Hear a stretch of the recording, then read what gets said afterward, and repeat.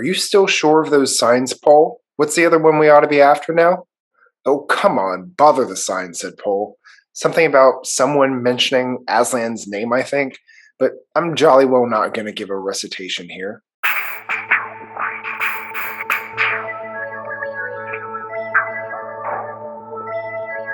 Welcome to the Chronicles of Podcast, where we are doing a chapter-by-chapter deep dive into the Chronicles of Narnia by C.S. Lewis. I'm Kel. I'm Chase. And thank you so much for joining us. Just a reminder that today we are talking about the sixth book in the series, The Silver Chair. But just a general spoiler warning, we're probably going to talk about the whole Narnia series as well, as a heads up that we will go on to tangents into other stories and things that we enjoy. We'll do our best to give spoiler warnings along the way if there's anything too far out there. But today, we're discussing The Silver Chair, Chapter 7, The Hill of Strange Trenches, otherwise known as Another Walking Chapter. C.S. Lewis loves going on walks. He's like, look, it's been a minute. It's been at least a few chapters, maybe a book. I don't know. I'll lose count sometimes. Yeah, C.S. Lewis, more often than not, is thinking to himself, have I described the scenery here yet, though? Do they know how snowy it is? Chase, I wonder if the children reading this book have ever imagined the sensation of snow blowing in their face. Let me tell them about it. Indeed. Chase, can you tell us about it now in the summary? Well, that was the whole summary. That was everything that happened. Oh, good. All right. Sweet. Well, I think we're good to move on to the next chapter, right? Okay, we'll see you next week. All right. But yeah, I would love to give a summary, joking aside. So it was a beast of a day. Frigid cold and icy wind against them as they trekked across a ruined giant road with massive gaps and boulders breaking it up. Then the snow came, covering the ground and making it really hard to see. They reached the foot of the hill that separated them from the place that with the lighted windows, and they scrambled up the four ledges that led up to the flat top of it. The wind tore across the open space, throwing snow up in their faces unrelentingly. To make matters worse, the surface was broken up in odd ways, with banks that they had to climb over and fall down into the wet snow. As Jill fought her way across, she caught glimpses of odd things that looked like old chimneys or a cliff that was too straight-edged to make sense.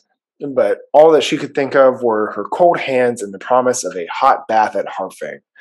Then suddenly Jill fell down into a trench.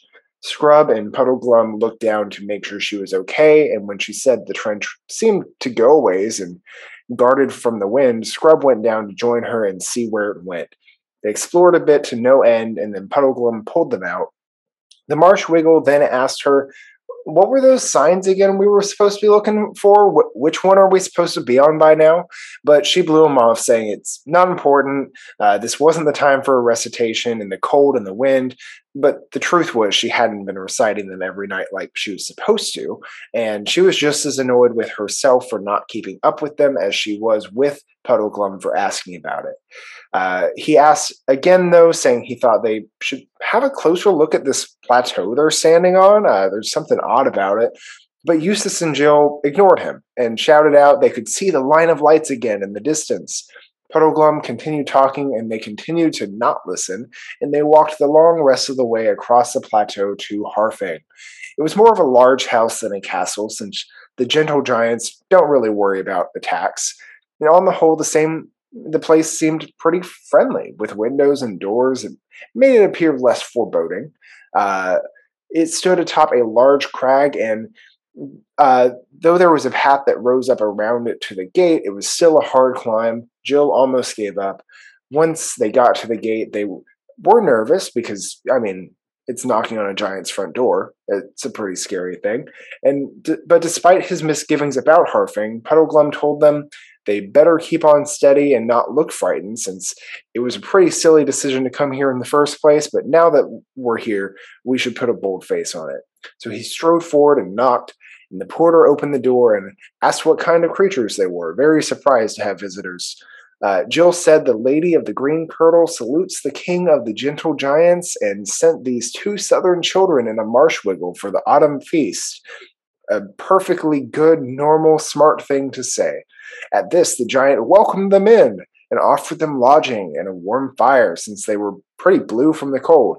Uh, the porter who greeted them passed on what they said to a younger giant who was just scoffed and was like, okay, and took word to the king.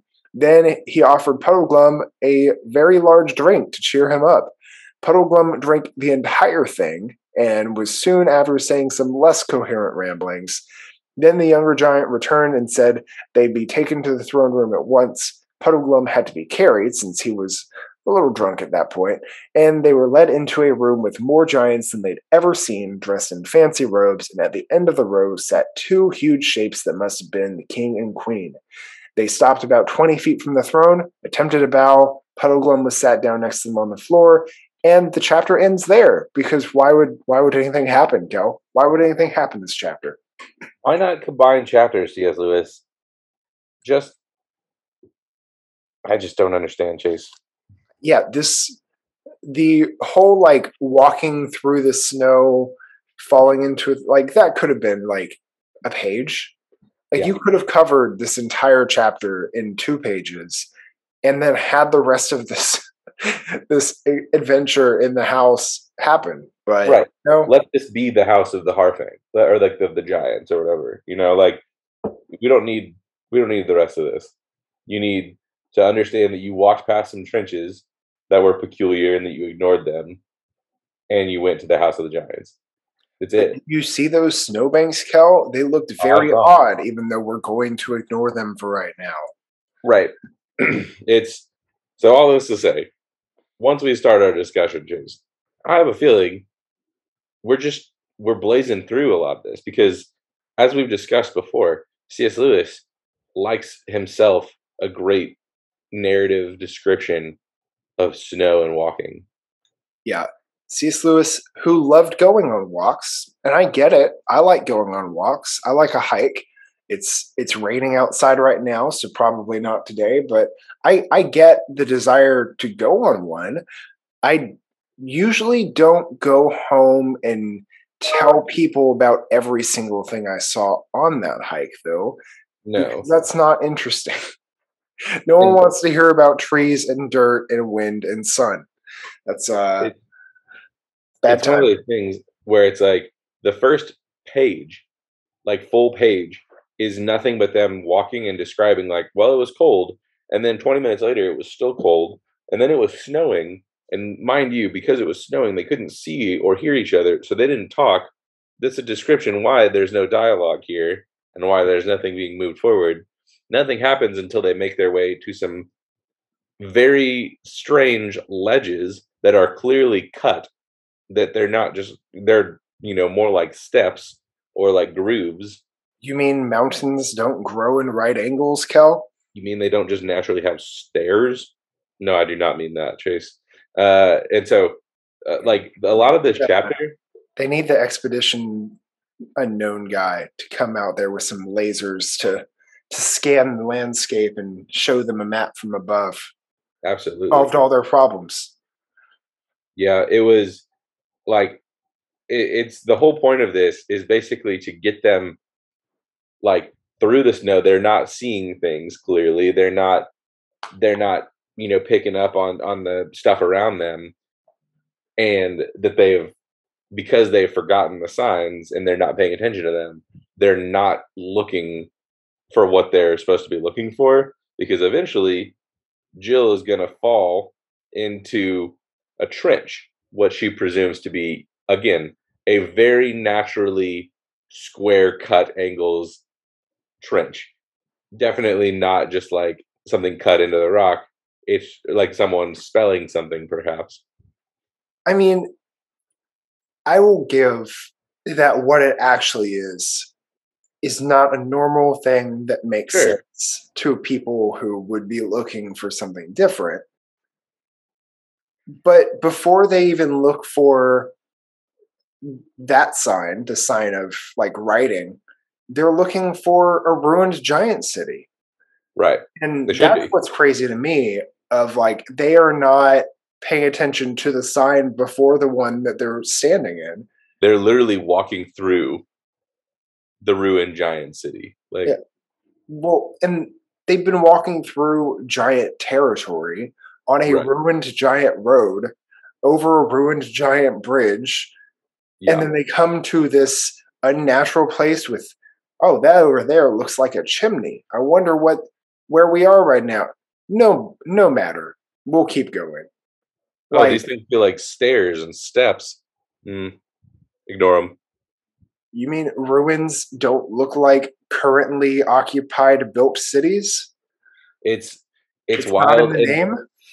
and here's the thing, like, the whole point of this could be communicated, again, like we've said, in a brief summary of this going, they were walking through, but because they had forgotten and they had not been paying attention, you know, like, otherwise, because most of this is just description of snow. It's not description of, "Oh, man, like, here's this building," and, they just ignored it or whatever. Because the third sign, I know it's been a while. The third sign is, "You shall find the writing on a stone in that ruined city, and you must do what the writing tells you." So they're literally in the city right now. And like, what happens is Jill falls into the writing on the stone, but they're not paying attention, even though Puddleglum definitely is, right? They make sure that she's okay, and then they just decide, hey, let's explore this. Let's find out what's going on, which is a bold move. Because what if this was a maze?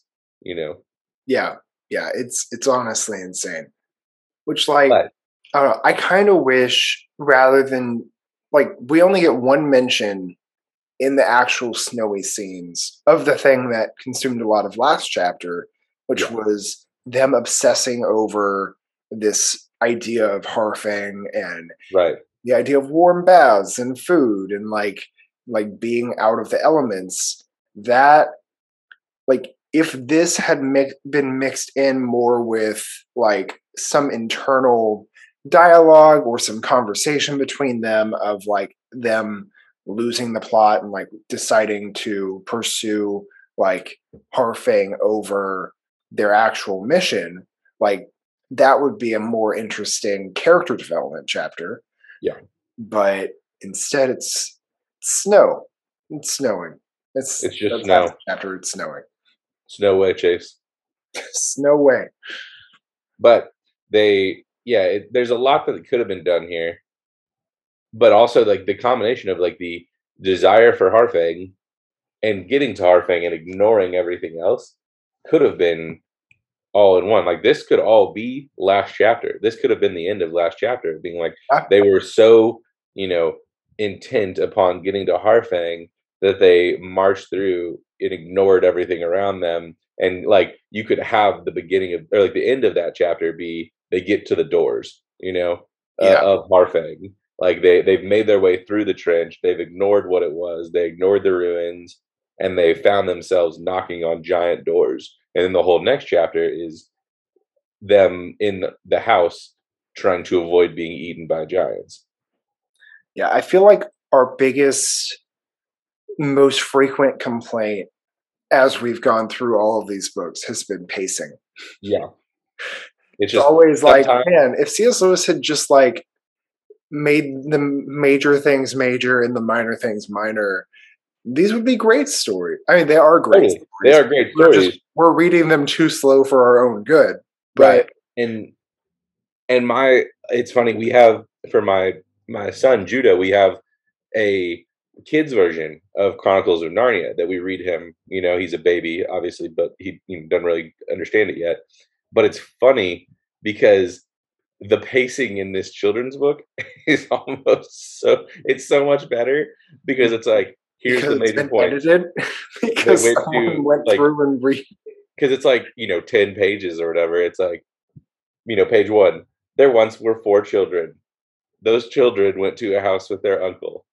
They got, like, one day they were playing hide and seek, and their sister got lost in a wardrobe that took her to a magical place called Narnia, where she met a fawn named Tumnus. They avoid the Tumnus was a kidnapper part, and just tell, like, it's like they make him like a reluctant, like, just civilian, where it's like, he, like, Tumnus tells her about, like, that it's been, really sad. It's been winter forever with no Christmas. She comes back and tells her siblings, but they don't believe her. And then the next day, like, her brother and her go with her. And it's like, it's very boom, boom, boom. Yeah. And I'm like, man, It's this the is, TLDR version. yeah, where it's like, for me, spend more time with the Giants because what I have a fear of now, because I know the next chapter is dealing with the Giants, and I know that they're like, I have a fear. I don't know how long. I have not read ahead. Same. I have a fear that it's gonna all the action is gonna go too fast, or that like because I mean we're already almost halfway through. Like at a certain point, we have to go under the mountain. We have to uh, discover different peoples, and we eventually have to get to the Green Witch Snake and the Lost Prince. At what And point do we find a Balrog in the Mines of Moria? I believe you have to sing to the stone first. Ah, and that's more like a operatic concert singing, right? Yeah, it's you know how like you try to find like the like natural vibration of any object through just like pitch, like Yes. I it's do that in every room I go into as I try to find the natural vibration of the bass room. is really fun at a party. It takes about 5 to 10 minutes, and people look at me pretty funny, but They I Most do people go to a fill different the room, room. but it is what it is. But yeah, all this to say, I like pacing has definitely been the biggest because like the story is so good, but he spends too much time on the things he shouldn't and not enough time on the things he should. Like It this is the almost sounds difference. like the characters in his book. Ooh, boom. Uh, maybe you should pay attention more characters.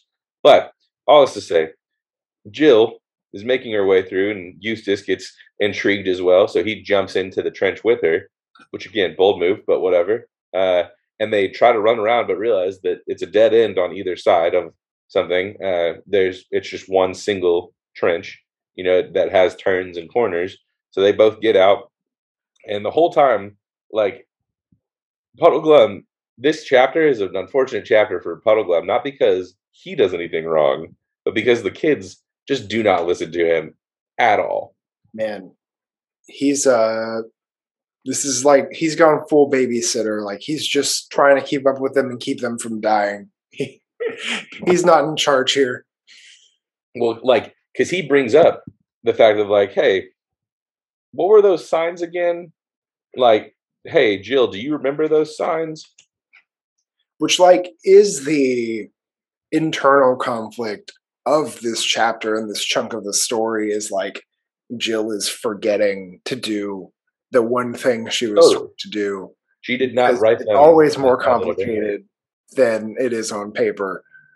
But yeah, it's it is interesting because we've said this since we first met Puddleglum. Like, actually, the smartest person here, actually, the best character we've got in this book Absolutely. so far. It's he's kind of typecast. I mean, Puddleglum He's a is stick in Squidward. the Like mud, but he he's is right. always Squidward is always right.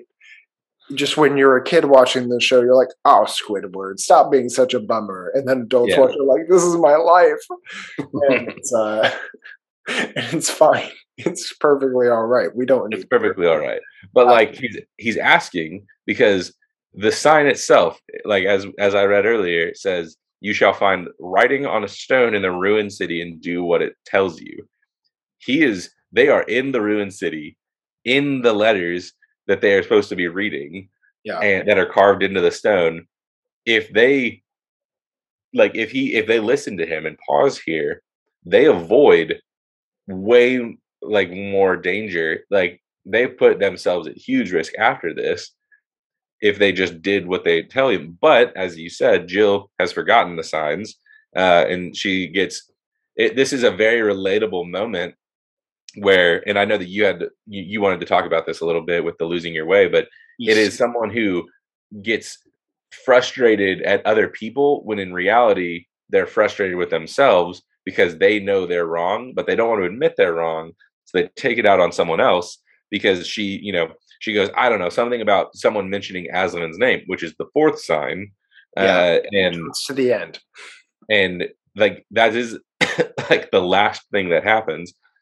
And Puddleglum gets a little sassy with her, and she's like, "Oh, that was next, was it?" Like Now I wonder if you got them right. Got them mixed. I shouldn't wonder. Seems to me this hill, this flat place we're on, is worth stopping to have a look at.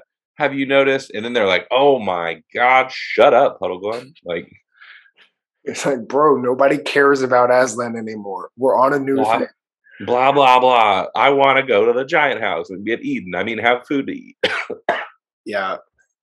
Yeah. But with this, like, the whole like losing sight of the mission thing is a really common thing in stories. Like Jill and Eustace, as a follower more than a leader in this situation, is doing exactly what every every person, or at least side character, but I mean she's more the main character in this story, but like a really common thing in these kinds of adventure stories is the person like losing sight of the thing they're supposed to be about and doing something that seems more fun. So like I was thinking about like Boromir in Lord of the Rings try and steal the ring because like for one thing the fellowship is having a rough go of it and they're fighting orcs and stuff and it's a bad time and he's like, hey, what if you gave me that and then Gondor can just take care of the rest. Or I also thought about like Ron Weasley in Order of the Phoenix when he decides like popularity is more fun and more important than friendship. And then also Yeah, thought of like Han Solo when he that's like Ron briefly. Weasley in almost every book where Oh there's yeah, a moment where he goes, "Man, I wish I was more like Harry," and then he's not, so he gets huffy. Ron is kind of the best though. Like he's a genuinely good friend when you read it in the book form rather than like watch the movies. Like he is too loyal, more loyal than Harry deserves, and yeah, Ron's great, but he has some rough moments. He's There's also the most well written teenage boy that I've seen that's in fair, books. but But yeah, but I also thought about like Han Solo when he briefly leaves taking his money before coming back and helping them destroy the Death Star. Like all these situations where like someone like gets like their eyes on the easy, flashy, fun thing right. rather than like pursuing the mission that they had in front of them that everyone is on board with. And it happens a ton. It is supposed to be for character development. It's supposed to be like a hey, this is a chance for someone to grow. And Right. right now we're getting that as a but what if we went and hung out with giants instead because they have fire. This is the comfortable option, right? And this is them pursuing comfort over the mission, which is understandable. They've been hiking through the snow. Is this snow, kind of supernaturally caused? Because that's a different story. I think it's a question worth asking. Like, would they have experienced these hardships if they had just continued on their way and not talked to the green snake lady? I mean, could they have gone without talking to the green snake lady? She was kind of blocking the bridge. I mean, I think they could have ignored her or avoided her or not told her their plans. I mean, that's definitely a better I option. think Marshwiggle could have fought her. That Uh, also would have been fun. I don't know if he would have won, but I stand by Puddleglum. They could have at least like tried to knock the Black Knight off his horse and just kidnap him and take him home with them. That would Yeah, have solved their problems. yeah. But you know, they the losing their way comes in the form of Puddleglum trying several times to go, hey, we should pay attention to this. We should pay attention to this. And then the kids going, like, screw that. I don't want to hear it. And wouldn't you know it, this is the point in time where they see lights on the hill. They see the house, they see the rooms, and they're like, oh my gosh, it's Harfang. And they make their way up there. We have in a moment to lose. Like they're like, man, remember what the lady said, we have to get there before dark. And Puddleglum's like, yo, it's not even nighttime yet. Like, what are we talking about? Yeah. Like, It's funny because like they see the lights, but then it makes a point to say, but they still had a really long way to walk. So they go out of their way to ignore Puddleglum for a really long time. yeah. And so they like zip over, and again, we get another little bit of walking where it's just them, like trying to cross this massive space, which again, it makes sense that Harfang wouldn't be near the ruined city. Like it is a different place separate from it. But they cross over, they, make their way through the ruined city. They that they don't know as a ruined city. And they finally make their way up to the like giant door, like the gateway. And it's funny because Puddleglum, though he has been the most resistant to all this, is the one that is like, well, we're here. We might as well like move forward with courage. Like even though he's the cynic, he's also for sure the brave one in the group. Yeah. He like he's not I feel like he's had his moments of like extreme, like just dumb, like, oh well you probably broke your legs, huh? Like very just jump to the worst possible situation. But like for the most part, he's just been truly realistic the whole time. Right. Like he's been writing the line of like, well, we have to take this as it is. And this is a situation where like he fully sees like, you know what? It was a bad idea to come here. And I let you know my opinion about that on the way. But we're here. Chose not to listen to me. We're here, so we have to accept the consequences of what we've chosen. And here's what that looks like. We're going to have to keep a straight face here. And I mean, I don't know that actually helps them in the long run. I mean, you at least got to admire his courage because after being like, this is the silliest thing in the world by coming here, we just got to stride forward. He like strides up to the gateway, goes up to the archway, and is like, "Ho, porter, guests who seek lodging." And Jill and Eustace's response here gives me a lot of like Kingsley Shacklebolt in Order of the Phoenix vibes because they go, he may be a wet blanket, but he has plenty of pluck and cheek, which like very much so like one of my favorite lines in all of Harry Potter is Kingsley Shacklebolt whenever Dumbledore like is like, no, I'm definitely not letting you take me to Azkaban. Like, I am not going quietly, and like destroys everyone in his office and just like disappears. And Kingsley Shacklebolt turns to, Minister Fudge and is like, whatever you think about Dumbledore, you got to admit he's got style. And it's like, yes. big fan. But the doors open and a huge, it's a funny way of describing it. They were like, he was not a perfectly enormous giant. That is to say, he was rather taller than an apple tree, but nothing like so tall as a telegraph pole. So it's like, okay, like still a giant. So we talking like 20 feet? Maybe, 15 to 20, somewhere in that range. Bigger than Hagrid, not as big as a Balrog, maybe. Yeah. So, oh gosh, what's Hagrid's half brother's name? Grop. Yeah, he's about Grop sized. I'm picturing Grop. Runt of the litter, but still a giant. But he looks at them and he's very confused because he obviously recognizes humans, but he's like, "What are you? What sort of creature do you call yourself?" And this is the beginning of the just a lot of like not a lot of tact here, but also a very funny like moment for Puddleglum, where so Jill goes, "Please, the Lady of the Green Kirtle salutes the King of the Gentle Giants and has sent us 2 southern children and this marsh wiggle to your autumn feast, if it's quite convenient, of course." And he's like, "Oh, of course, that's quite a different story. Come on, little people, come on in." And like it's his lines, it's like we said a few chapters ago with the Green Lady, where it's like if you look at like the things they say, that's the tell, right? Where he's like, blue faces. I didn't know they were that color. Don't care about it myself, but I dare say you look quite nice to one another. Beetles fancy other beetles. They do say, where it's like, how is he viewing them? He's viewing them as little tiny creatures. He's like, hey, whatever floats your boat. I don't really care what color you are unless I eat you. Do what? Never a good situation when you're referring to people as bugs. And It's a bad sign.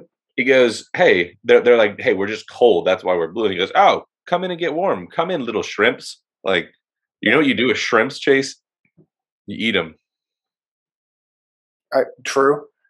It's I mean, what he says could be taken as like, well, you guys are pretty ugly to me, but I'm sure you look perfectly normal to each other. Because I mean, even when they were walking around the whatever channel that all the giants were lined up in neat Yeah. rows on either side of, like they were at least observing how ugly and weird they were.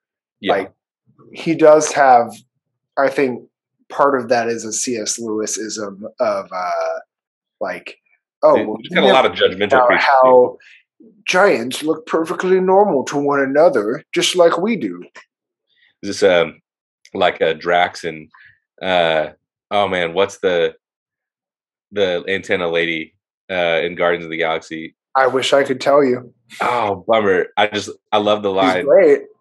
where he's like he just constantly is telling her how ugly she is. And in real life, that lady, I believe, is like a model. And like she's like, I'm ugly. And he's like, oh God, you're hideous. But it doesn't matter because, like beautiful people they have big issues because they don't know who they can trust.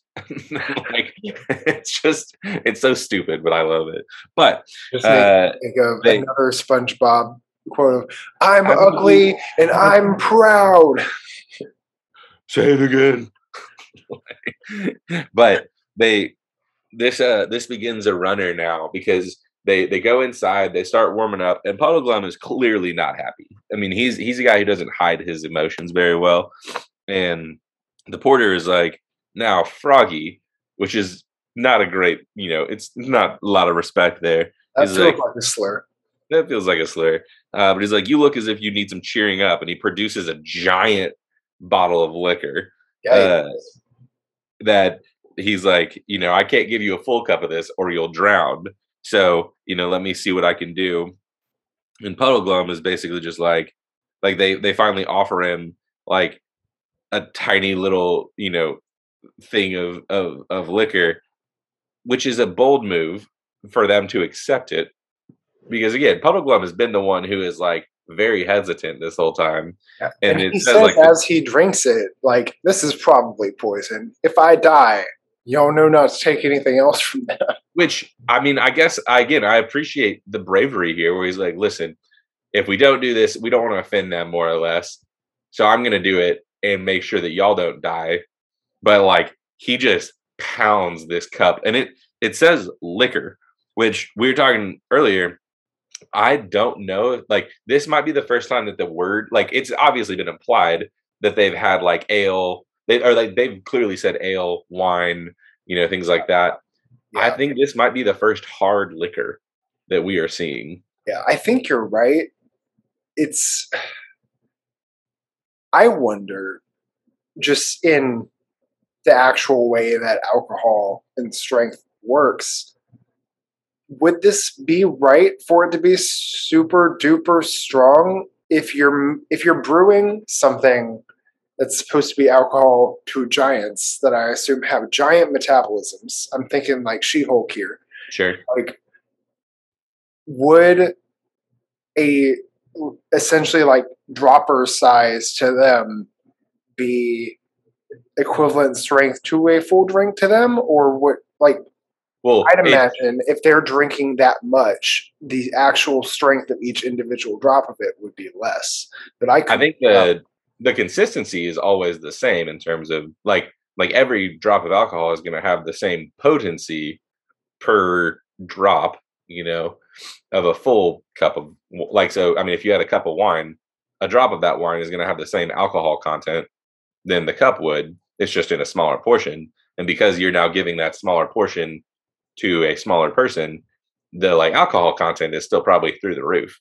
I guess they're just drinking on a large enough scale where it measures up the same. And they also are massive, so it doesn't bother them. Yeah. And they're giant, so who even knows what their metabolism looks like, right? But I mean, they can all be lightweights. they Puddleglum more or less is just like, let's do this. Slams the cup on the table, drinks it, yells "Das Boot," and is ready for more. But it immediately starts to hit because he, like, within seconds they are like carrying him away, and the giant is like kind of impressed. He's like, "Why, Froggy? You're a man. See him put him away." And he goes, "Not a man, Marshwiggle, not Frog either, Marshwiggle." And they start carrying him away, and this begins one of my favorite little scenes because he is super hammered. Everything Puddle Glum said, like, I appreciate that C.S. Lewis doesn't just say, and Puddle Glum got pretty drunk. They're showing it. Just lets us watch it happen. Yep. It's really funny.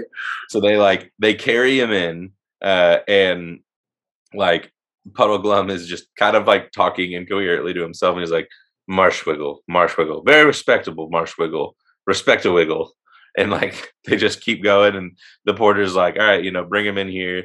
He's probably had a drop more than he could take, and what's good for him. And he's like, nothing's wrong with me. Not a frog. Nothing frog with me. I'm a respect-a-wiggle. It's not a frog. Nothing frog with me. It's so funny. But like they just carry him in like a very undignified way across the room into the throne room, mind you, and they see two huge shapes that are most likely the king and queen sitting on their thrones, and they, like, the two kids try to bow, and the giant just basically throws Puddleglum on the floor because he can't hold himself up, so he just like collapses into some sort of a sitting position. Yeah. And then the chapter ends, Chase. Yeah, which I do feel like we should address in the last paragraph of this chapter, because it's been a while. If you remember at the beginning of this book, C.S. Lewis spent a lot of time dunking on any kind of private educate, or like, I guess not private, any kind of like liberal education where girls and boys are allowed to learn in the same building, for example. And he makes a point to say, Scrub and Jill made an awkward attempt at a bow. Girls are not taught how to curtsy at Experiment House. Because just in case you thought C.S. Lewis wasn't an old crotchety man. And another thing. Let me tell you another thing I hate about this newfangled education form. I'm fully convinced that they're going to run into the snake lady, and he's going to be like, where she didn't go to? Proper education schools. She probably went to one of them. If she had been to Experiment House, then she would probably be exactly as evil as she is now. And Jill realized that in that day, if she stayed on her current path at Experiment House, she too would be a snake lady. Yeah. So when she gets back, Jill just drops out of Experiment House and goes to learn how to be a wife and mother, right? Yeah. This is a real dangerous path. And make sure, listeners, we are joking. We're joking and making fun of the absurdity that anyone would think that women and men couldn't learn in the same room. How dare they? We think that is an incorrect opinion to hold. Yeah, it's a move. It's a move, man. A way to end this chapter. All that to say, like any ladies, like listen to this. This is this is what happens when you decide to go and get yourself educated. You become a witch. Honestly, seems like a good path. If I've learned anything from my annual rewatch of Hocus Pocus, it's that the witches are more fun.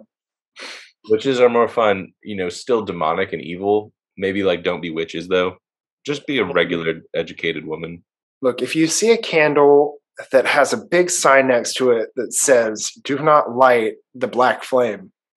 Well, don't light until you're married. Well, yeah. Don't light the black flame if you're one of our podcast listeners. Oh dear. But we've decided, because roughly 0 things happened in this chapter. We are going to reserve our further up and further ends for the next chapter so that we can kind of combine, because we didn't get enough of the ruined city and we didn't get enough of the giants, and in the coming chapters we will get both. So we will be moving our conversation into that. But Chase, in the meantime, in addition to dunking on experiment houses and progressive education, would you mind being able to tell our listeners where they can find more about our podcast? Yeah, if you want to bow down or curtsy to us, or just have a nice heavy drink with us, probably not that, to be honest. Don't invite us to get drinks on Instagram, but you can follow us there at Chronicles of Podcast. You can find this podcast wherever you get podcasts: Apple, Spotify, Audible, all the places. And while you're there, we would love if you would leave a 5-star rating, a review, maybe share it with a friend. If they love C.S. Lewis and the Narnia books as much as we complain about them, we do enjoy them. And yeah, you can join us again next week as we get into chapter 8 of this book and talk about the House of Harfang. The House of Harfang, coming to HBO soon.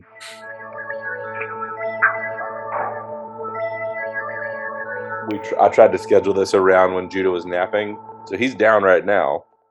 There's a good chance that he wakes up in the middle of this, and if he does, we may have to like put a pause on this and or like finish it with Special podcast guest. Special podcast guest. I'll just hold him, and you know, we can make it work. But you know, nothing happens in this chapter anyway. So yeah, it's a pretty pretty lame chapter. Like walk through some snow.